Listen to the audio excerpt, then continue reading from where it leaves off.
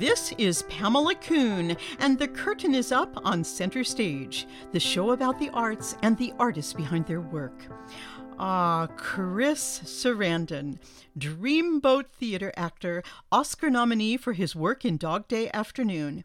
And who can forget his memorable role of the evil Prince Humperdinck in the ever-popular film The Princess Bride? Well, now Chris Sarandon, who is happily living in Connecticut with his wife, actress Joanna Gleason, is finding a new role, that of podcast host of Cooking by Heart with Chris Sarandon. This is a show which combines the nostalgia of food with memories and sharing. Well, last week on Center Stage, I spoke with Chris about his humble beginnings in West Virginia, working for his parents in their restaurant, and his eventual path, discovering the theater and his soul home in acting. Today, I talked to him about two of the superb acting roles he is recognized for and where he goes from here. But first, here is Chris Sarandon speaking about the genesis of his podcast, Cooking by Heart. And my brother-in-law said, why don't you do a podcast? And I said, come on, everybody's doing podcasts. And he said, yeah, but you have a unique background because you're Greek. You grew up in a restaurant. You cook for us whenever you're here. We know you love to cook. Do something about food. And I said, everybody's doing something about food. And then I thought, what comes from my heart? Mm-hmm. And that is, I grew up in this place that sort of formed me, the restaurant. And why not share that with other people? That is, to try to bring out of their past what was important about food when they were kids. What did their mom cook for them? Did their mom work? Did their father cook? Did he work?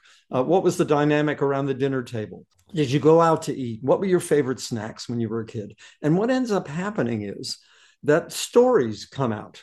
It's not really about the food per se, although I ask each of my guests to give a recipe, and they immediately and enthusiastically comply.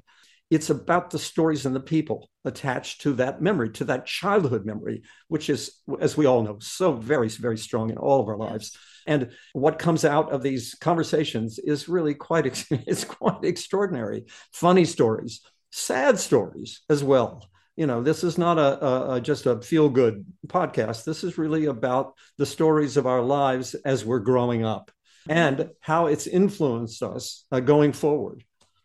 This is amazing. What a wonderful idea, because I'm already feeling awash with the memory of food myself. You know, you're inspiring me to think of my own connections.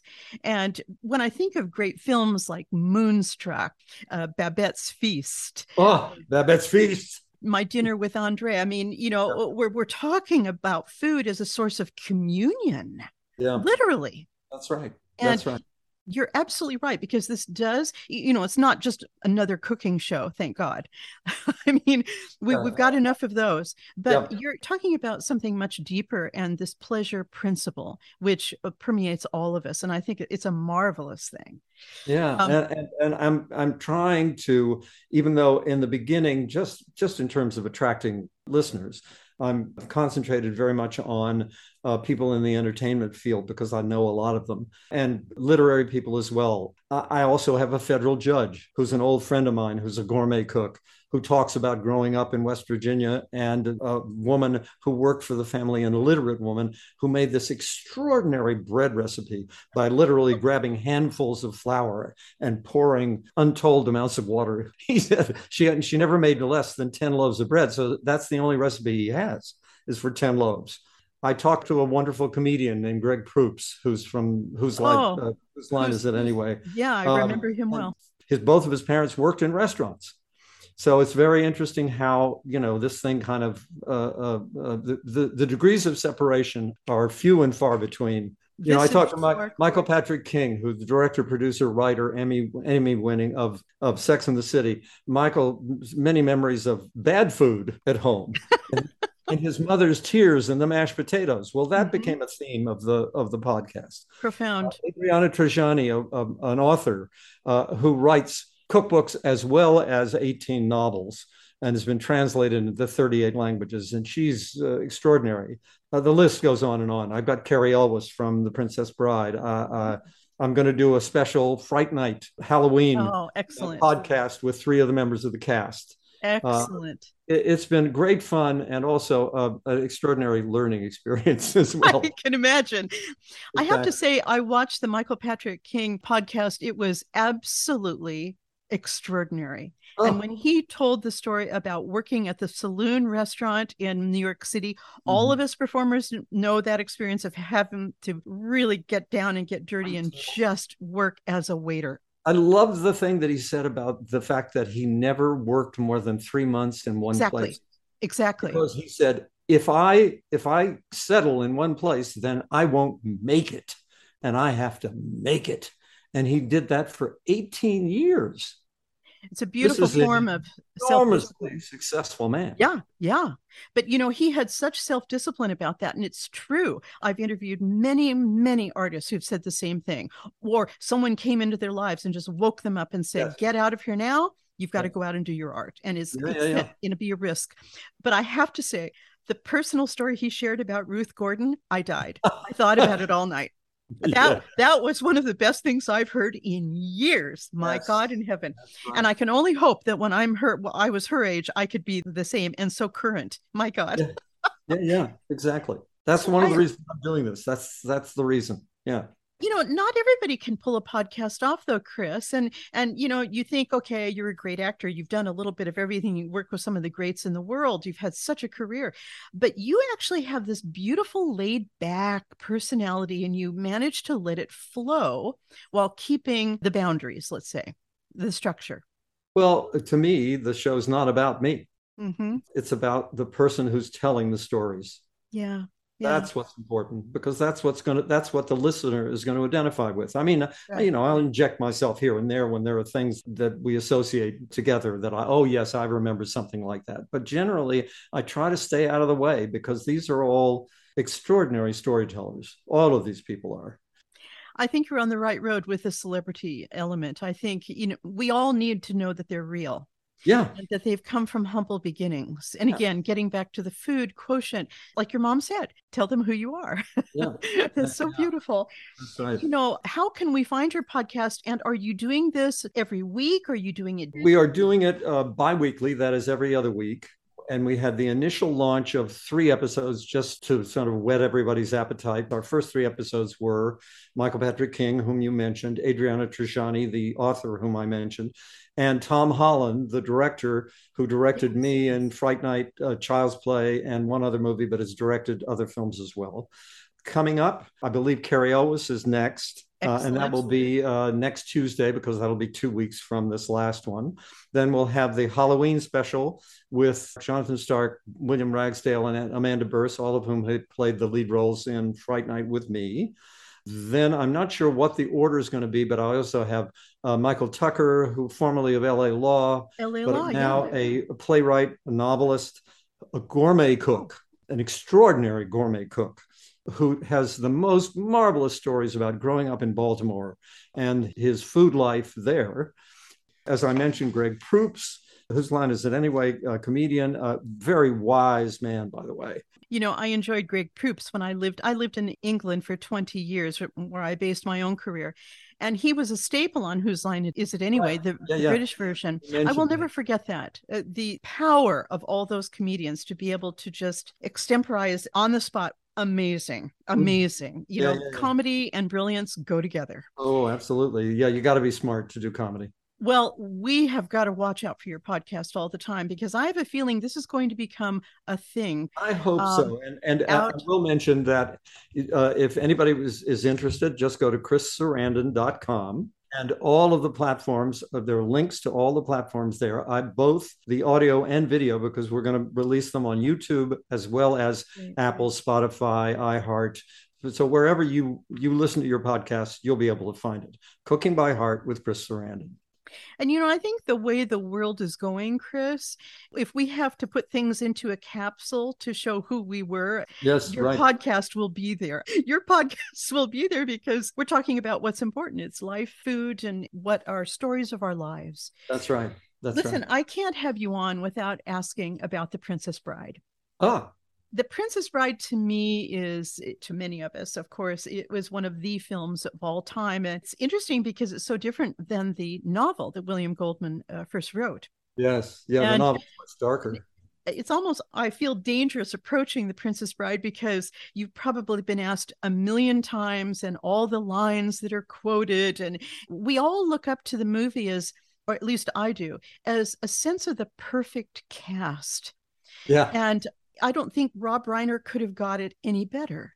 Perhaps that's why it stays with us so indelibly. But Hmm. can you tell me what the experience was like working with Rob Reiner? Rob Reiner, I'll tell you a quick story. I was cast in an audition. I was on a bus riding up Central Park West. I was living in New York at the time, and I was going to William Goldman's apartment to audition for Rob and Bill Goldman. And I had a newspaper in my hand reading about the New York, I'm a big sports fan, reading about the New York Knicks and the fact that the New York Knicks had drafted this guy, Kenny Walker. And I was incensed. I just thought it was a big mistake. And I walked into the apartment in this mood. And they said, "Hi, how are you?" And I said, "Well, I'm okay, but the Knicks, I can't believe what they did." And Bill Goldman immediately perked up and said, "Really? What?" And I said, "Well, the Knicks, they drafted Kenny Walker." And he went, "Isn't that the most ridiculous thing?" And we got into a conversation about the New York Knicks that lasted like 15 minutes. And finally, we hear, "Excuse me, guys." It was Rob. "Excuse me, guys. Would you like to read, Chris?" I said, "Jesus, I'm so sorry." Of course, of course. And so I read the scene, if anybody, those of you who know the movie, in which Prince Humperdinck essentially says, "Please consider me as an alternative to suicide," to Princess Buttercup. And I read the scene, and when I finished, Rob roared with laughter. And first of all, I immediately understood, comedy is serious business. That's right. I didn't play the scene for laughs. Mm-hmm. And that's the kind of director Rob is. First of all, he's a great audience. That's number one. His empathy for actors in the performance is just manifold. And also, he understood in this particular case that you can't make fun of it.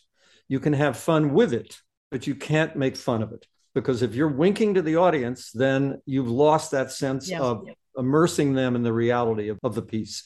The stakes have to be very high for everybody. And that's the brilliance of Rob Reiner. He knew that from the very beginning. He understood it when he read the book. He convinced Bill Goldman to let him direct the Goldman screenplay, and the rest is cinematic history. Yeah. Did I hear right that actually Robert Redford at one point had the option to make the film? I even have a story about that, because when I was married to Susan, she was working with Redford on a movie called The Great Waldo Pepper. Oh, yeah. And he was talking about the fact that he loved this book, and he gave it to her to read. And so we both read it, and I flipped out. I just thought it was the best thing I'd ever read. Just the multiple realities that are operating, the story within the story, and the fact that he purports to be somebody else writing the book, William Goldman. It's all so sort of meta. And we love the book, and Redford couldn't get it made. Nobody would let Robert Redford make The Princess Bride. And ultimately, Rob Reiner just persisted. And William Goldman talked about, he's no longer with us, sadly, about his efforts to get it made over the years, and how it would just about get made. And then the person who was the green light person at the studio would get fired. And the person who came in to take their place said, "Oh, no, I'm not taking any of his schedule. I'm going to pick my own." And the movie got tossed around a lot that way. So it nearly didn't get made. Apparently Francois Truffaut was interested, Norman Jewison. I mean, yes, it would not have been the same movie. No. I also read that when William Goldman saw This Is Spinal Tap, he knew that Rob Reiner was the guy that for the job. Sensibility was correct, because again, those guys are not playing for comedy. They're just playing straight out wacko rock musicians. Basically, but also given the comic improvisational brilliance. Right. One of my favorite films of all time. Harry Shearer and all those guys. So tell me, was the role of the prince yours from the beginning, or did you have designs on one of the other roles? Were you interested? When I read the book, I thought I was Inigo.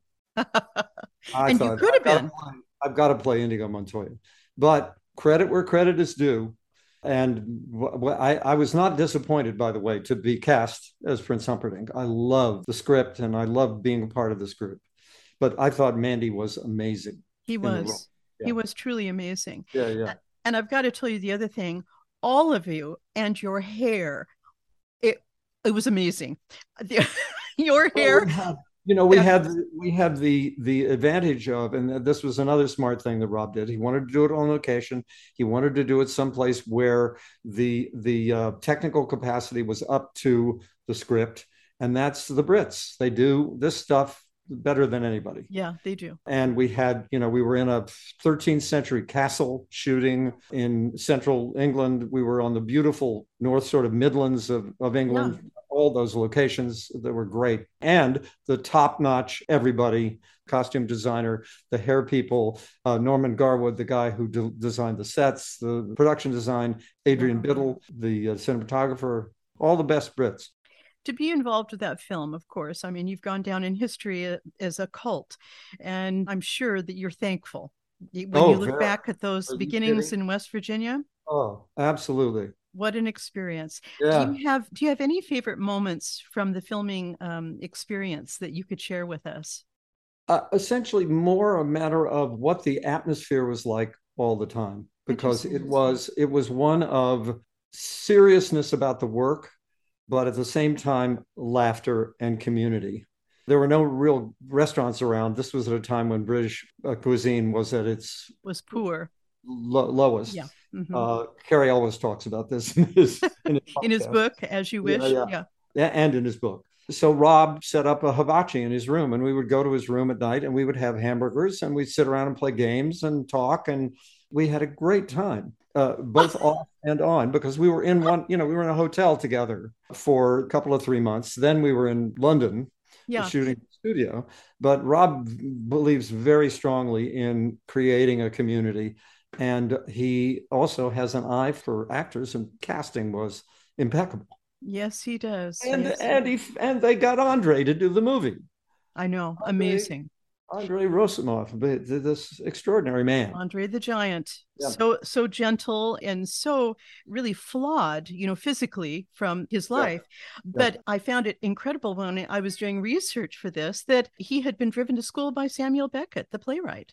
Because he couldn't fit into the school bus, Oh my gosh, and so Samuel Beckett offered to take him in his car. this is So he drove extraordinary. him to school every day. Yeah. Wow. Well, bless you, Chris Sarandon, for sharing those things with us. Wow. Oh, please, my This is pleasure. amazing. I've got Always. to ask, when in your young days, did you act with Al Pacino before you did Dog Day Afternoon? No, I knew Al socially because I had done a play. My first Broadway show was The Rothschilds, which was a musical about the Rothschild family on Broadway. And Al was at the time going out with Jill Clayburgh, and Ah, Jill was the female lead in that show. So I knew him socially just through Jill. And then I also knew Sidney Lumet because my ex Susan had done a movie with Sidney as well. So there was a little bit of a social network there, but not, I was not close friends or anything. so Sidney Lumet is considered to be the real actor's director. Oh, yeah. Your performance in Dog Day Afternoon is absolutely mind blowing. Oh, thank It you. it's short. It is so incredible. You take up all the screen. What was your experience like on this? I mean, you come to New York, boom, you're into this huge movie. You're immediately nominated for everything, and I have to say, your performance was stunning. Thank you. What was the experience like for you at that point in your life, and especially with Sidney Lumet? Well, Sidney Lumet he came from the theater. He came from the Yiddish theater originally. Mm-hmm.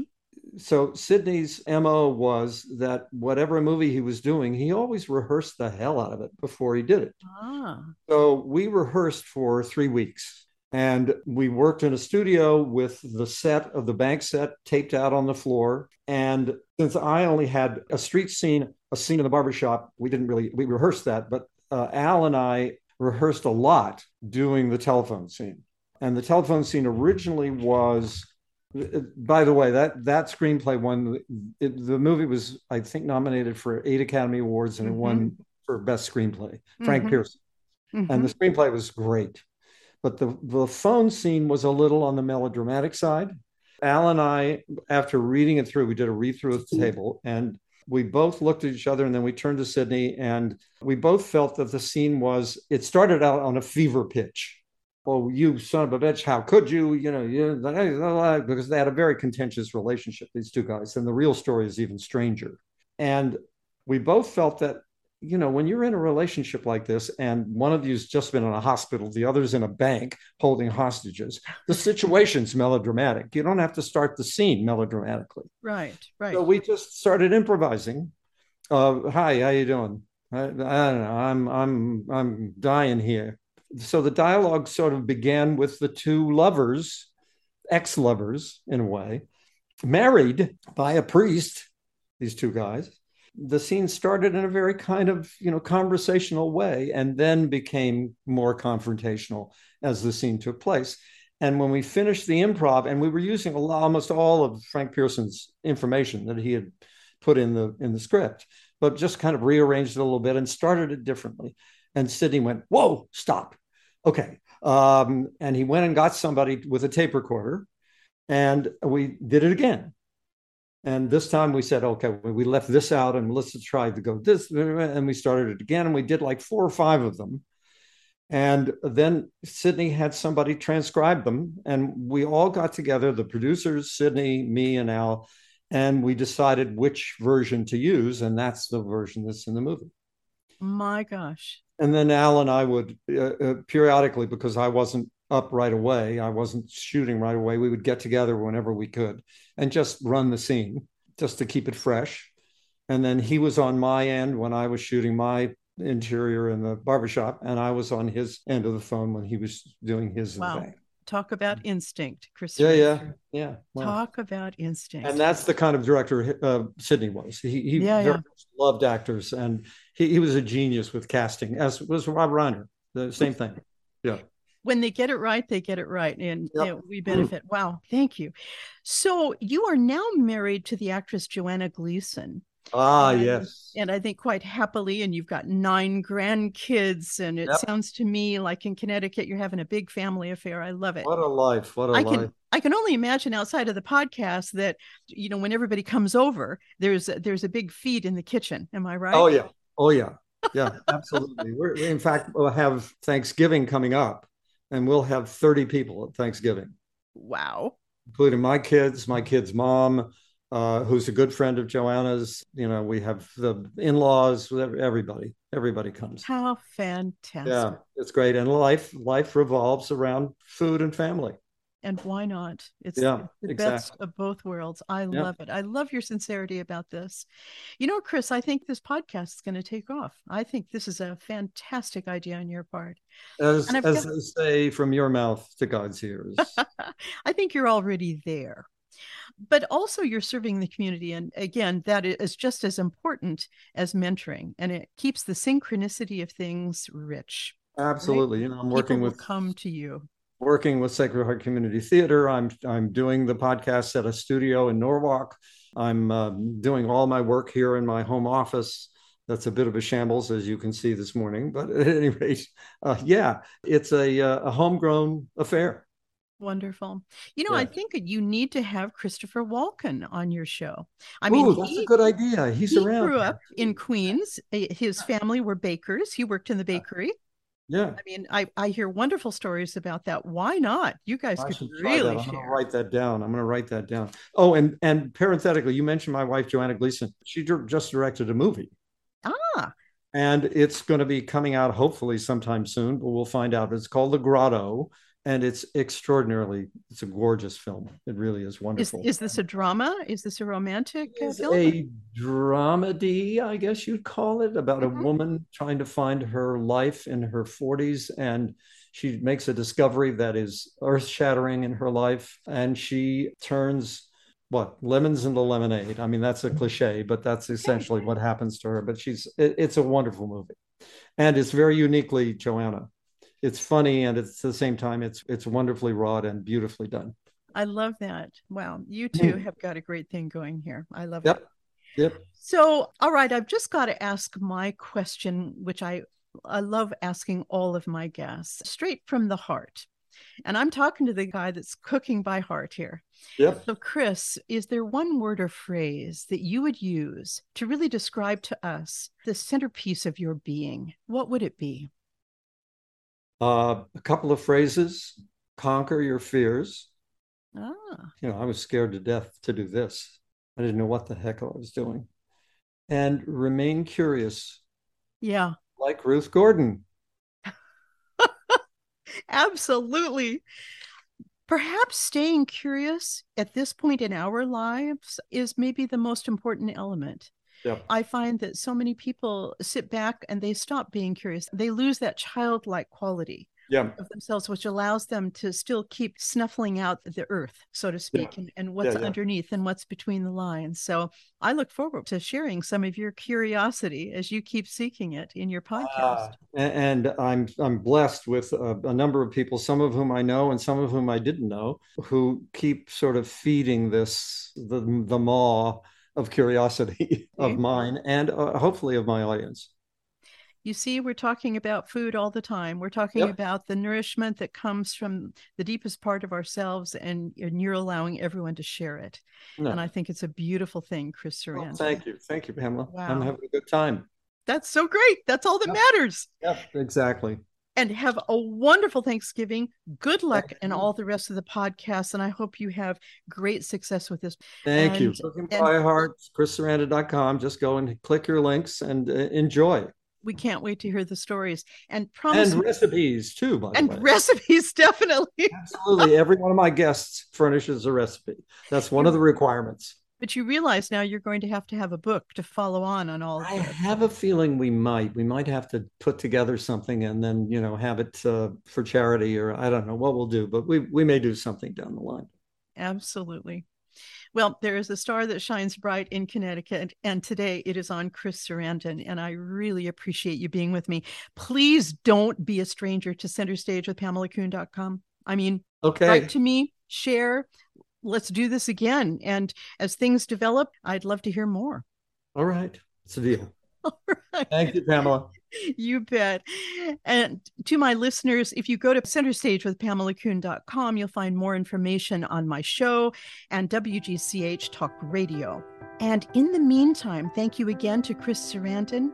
Everyone, stay safe out there. This is Pamela Koon, and the curtain is now down on Center Stage.